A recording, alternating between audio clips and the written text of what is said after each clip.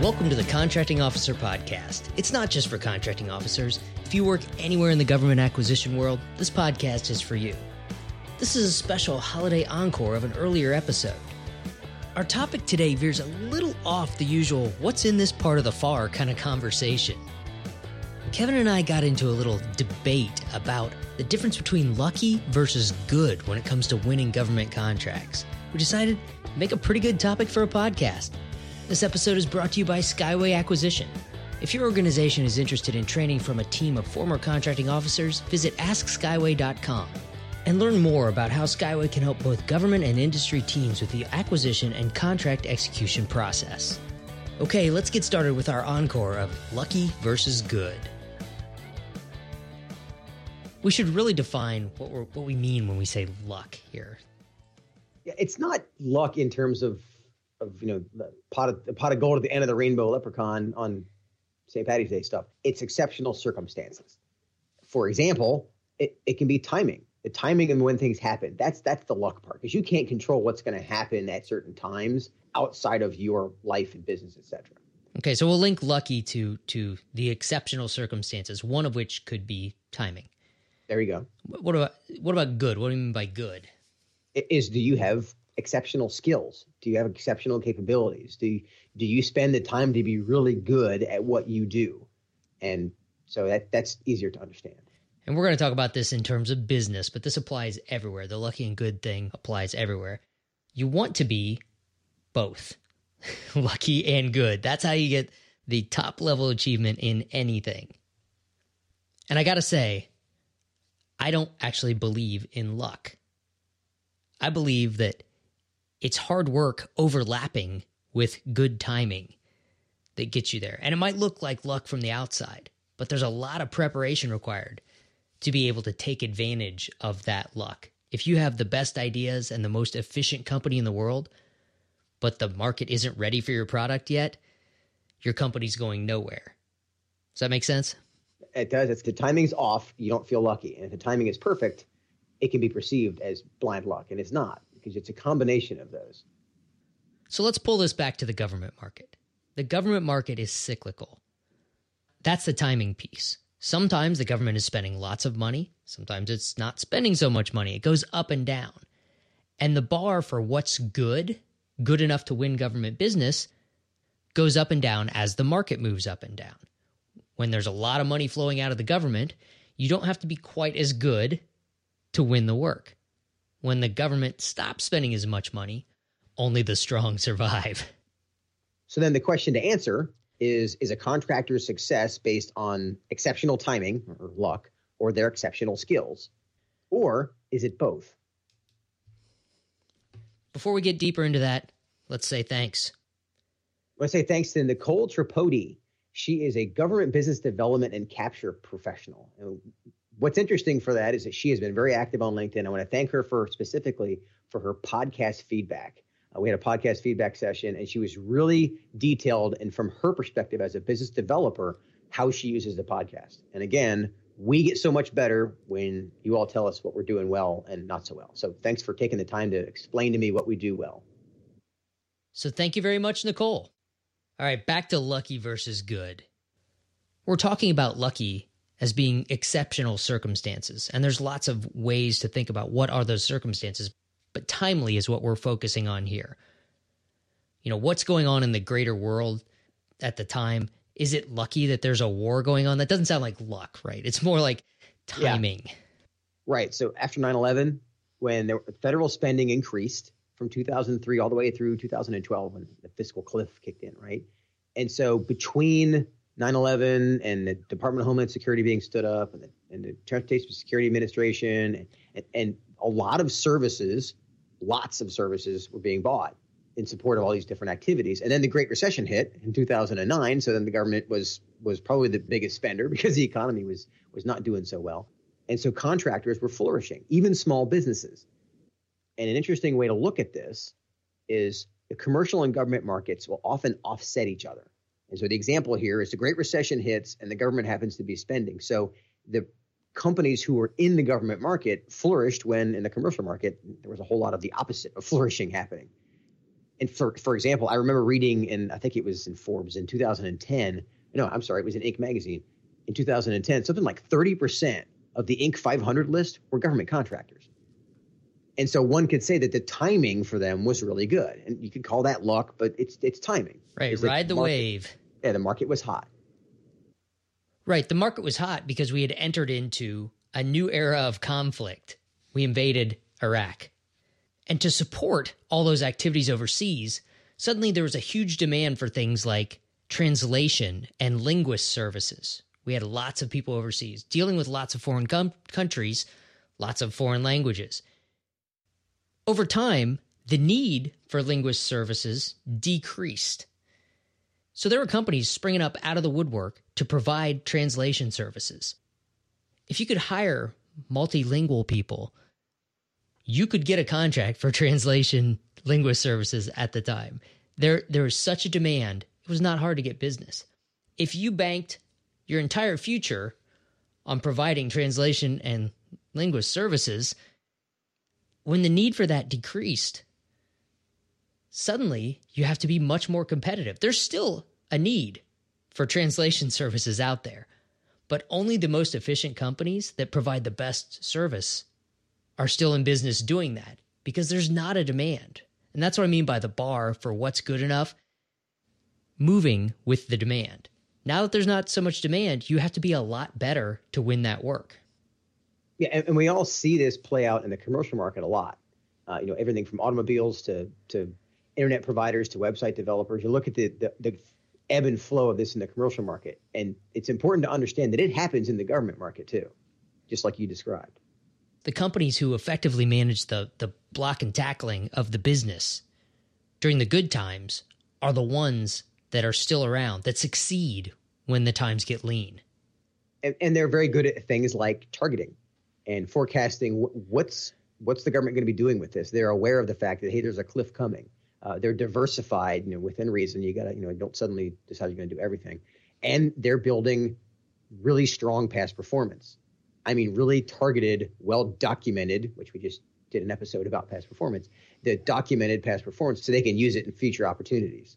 Right. And if they're not efficient as a business at the same time, doing all those things, forecasting, targeting, being diversified so you're not strictly dependent on doing one thing for the government, having that past performance.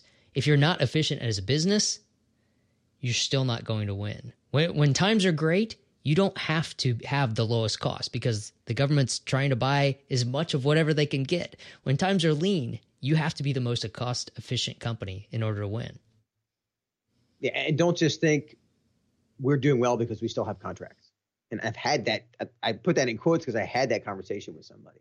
The fact of having business doesn't mean that you're actually good at that business. The fact that you have those contracts now doesn't mean the government can't terminate them next week because the requirement went away. It's okay to be lucky, having the right product at the right time. But you also have to be good. And good goes back to what I was talking about at the very beginning. Good means being prepared to take advantage of the circumstances. Be aware of that bar for what's good enough moving up and down. Think about something like the National Basketball Association. There was a time when the National Basketball Association was the only basketball out there. And if you were one of the best players in the world, I don't even know how many players are in the NBA, but they are the best players in the world. There's only so many of them. So to earn a living playing basketball professionally, you had to be really, really exceptional at basketball. But as the popularity of basketball has expanded worldwide, there are leagues all over the world in many different countries where you can earn a living playing professional basketball. The best still go to the NBA where the most money is, but you can still earn just a fine living if you're not quite as good as those guys, but still damn good and better than the average player. Exact same thing in the business world. As the market expands, there's different tiers of opportunity where you may not make $1 billion, but there's still a lot of money out there. But if basketball stops being popular, suddenly you're back to only being able to actually earn a living in the NBA. Which means the competition for those limited seats increases, well, in some cases exponentially, depending on how big the contraction was. Exactly. What you just described happens in the government market too. That's the point of talking about this. Government contractors are not insulated from that business axiom. Right. It's important to understand what cycle is the government market in? Where is it going? Is it going up? Is it going down? And be prepared to ride that slope. As a contracting officer, to me, it seemed that there were lots of companies who were, or maybe lots, there were several companies I can think of who were lucky. My perception was they were lucky and they didn't know it or they didn't admit it. And it surprised me that these companies had won contracts, right? And the reason is because the market was really hot. However, the flaw is that it caused me to paint with a broad brush and say, well, a lot of these companies are lucky. Well, there's a few of them that were lucky. It made me cynical about the idea that these companies were lucky. Well, there are a few of them that were lucky. Most of them were in the right place at the right time. And that's not a bad thing. The reality is that to be at the right time, they were already in the right place. They'd been in business for, in some cases, years, and the right time happened. And so I probably penalized a few of them for being lucky. So it may have appeared that contractors just showed up because, hey, you're buying this, I can sell that. But a lot of them have been trudging along, maybe not making as much money, maybe not selling as much for a long time. Then the government's needs change. Suddenly, there's a ton of business for these companies. Being good isn't as easy as it seems. And when the market's up, when the government market's up, it can be hard to figure out which ones are good and which ones are just there and lucky. It's when the times get lean that suddenly the good companies shine. Yeah, and from the government side, make sure you reward them for being good and lucky. They're successful companies. They're managing both sides. Be aware of it. Because look for the companies that are both. The good news is that when times are lean, some of the bad ones go out of business and leave you with only the better. Maybe not the good, but the better ones. Yeah. From the industry side, being lucky is a good thing. Yeah, basically what you're saying is embrace your luck. I call that your head start, but we're not going to get down that road. Yeah. But embrace your luck and capitalize on it. Make sure the government knows that if the market is hot and on something that you're really good at, target that instead of trying to continue to do random stuff that you're okay at. Take advantage of the timing is what I'm trying to say. If you see the government's buying what you sell and you can ride this wave up and you know that you're riding it, you realize that it's going to crest, then take advantage of it. What the tactical error people make is that they don't think that it's going to crest. And, it's very just like the people that bought a house in 2005. Me too. I knew it was going to, yeah, I knew it was going to crest. I didn't think it was going to crest like a week after we literally set the bar in our neighborhood. But that's the whole thing. It's like you got to make that decision knowing it.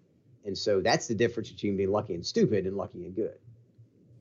And so, yeah, from a business perspective, is embrace what you're lucky at. Take advantage of it. I want to go back again to why I say I don't necessarily believe in luck. But this fits in right with what you're just talking about with capitalize on it.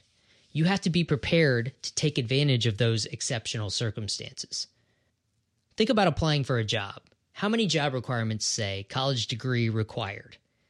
If you don't have a college degree, you may have eliminated yourself from consideration for those jobs. You may not even get a call. They look at the resume, move it on, no degree, no degree, no degree. Same thing in the government market. If you aren't registered in the System for Acquisition Management, if you're not registered with SAM, if you don't have basic system approvals in place, if you aren't ready to be a government contractor, the market may be riding high. The government may be throwing money into the wind, but you don't get any of it if you aren't prepared for it. So there's the luck. It doesn't seem lucky then. It seems like you missed it. But the companies that are winning contracts, winning work from the government at those times, are the ones that are prepared to capitalize on it. Okay, that's enough of Paul's philosophy. Let's wrap this up. The big takeaways for me is this idea of the business cycle, in quotes. It applies to every business, including government contractors. So be aware of where you are in the cycle. And from the government side, the government team's mostly insulated from this cycle, like their raises and pay. As a contracting officer, my pay band was not dictated by what was going on in the outside world. So don't expect the government folks to be as aware of this. And if you're a government folk, it's okay for people to be lucky. It's even better for them to be lucky and good. You want contractors who are lucky and good. And then on the industry side, it's okay for you to be lucky. You want to be. Just don't be oblivious to the circumstances, to the exceptional circumstances that may be happening around you. Make sure you're not oblivious to them. As a harsh example of this, one company that I dealt with went from $60 million in revenue to $25 million in 1 year because their one contract, the government stopped using it. Imagine how many people you have to let go when you lose $35 million. Ooh. These things happen. And so the business cycle will smack you upside the head if you're not watching it. Well, now, I don't think I can top that. We should probably just wrap it up here. Okay, that's it for today. Talk to you later. See you, Paul. Okay, that's it for this episode. If you'd like to be good to go along with your lucky, visit AskSkyway.com and schedule a time to learn more. We'll see you next week.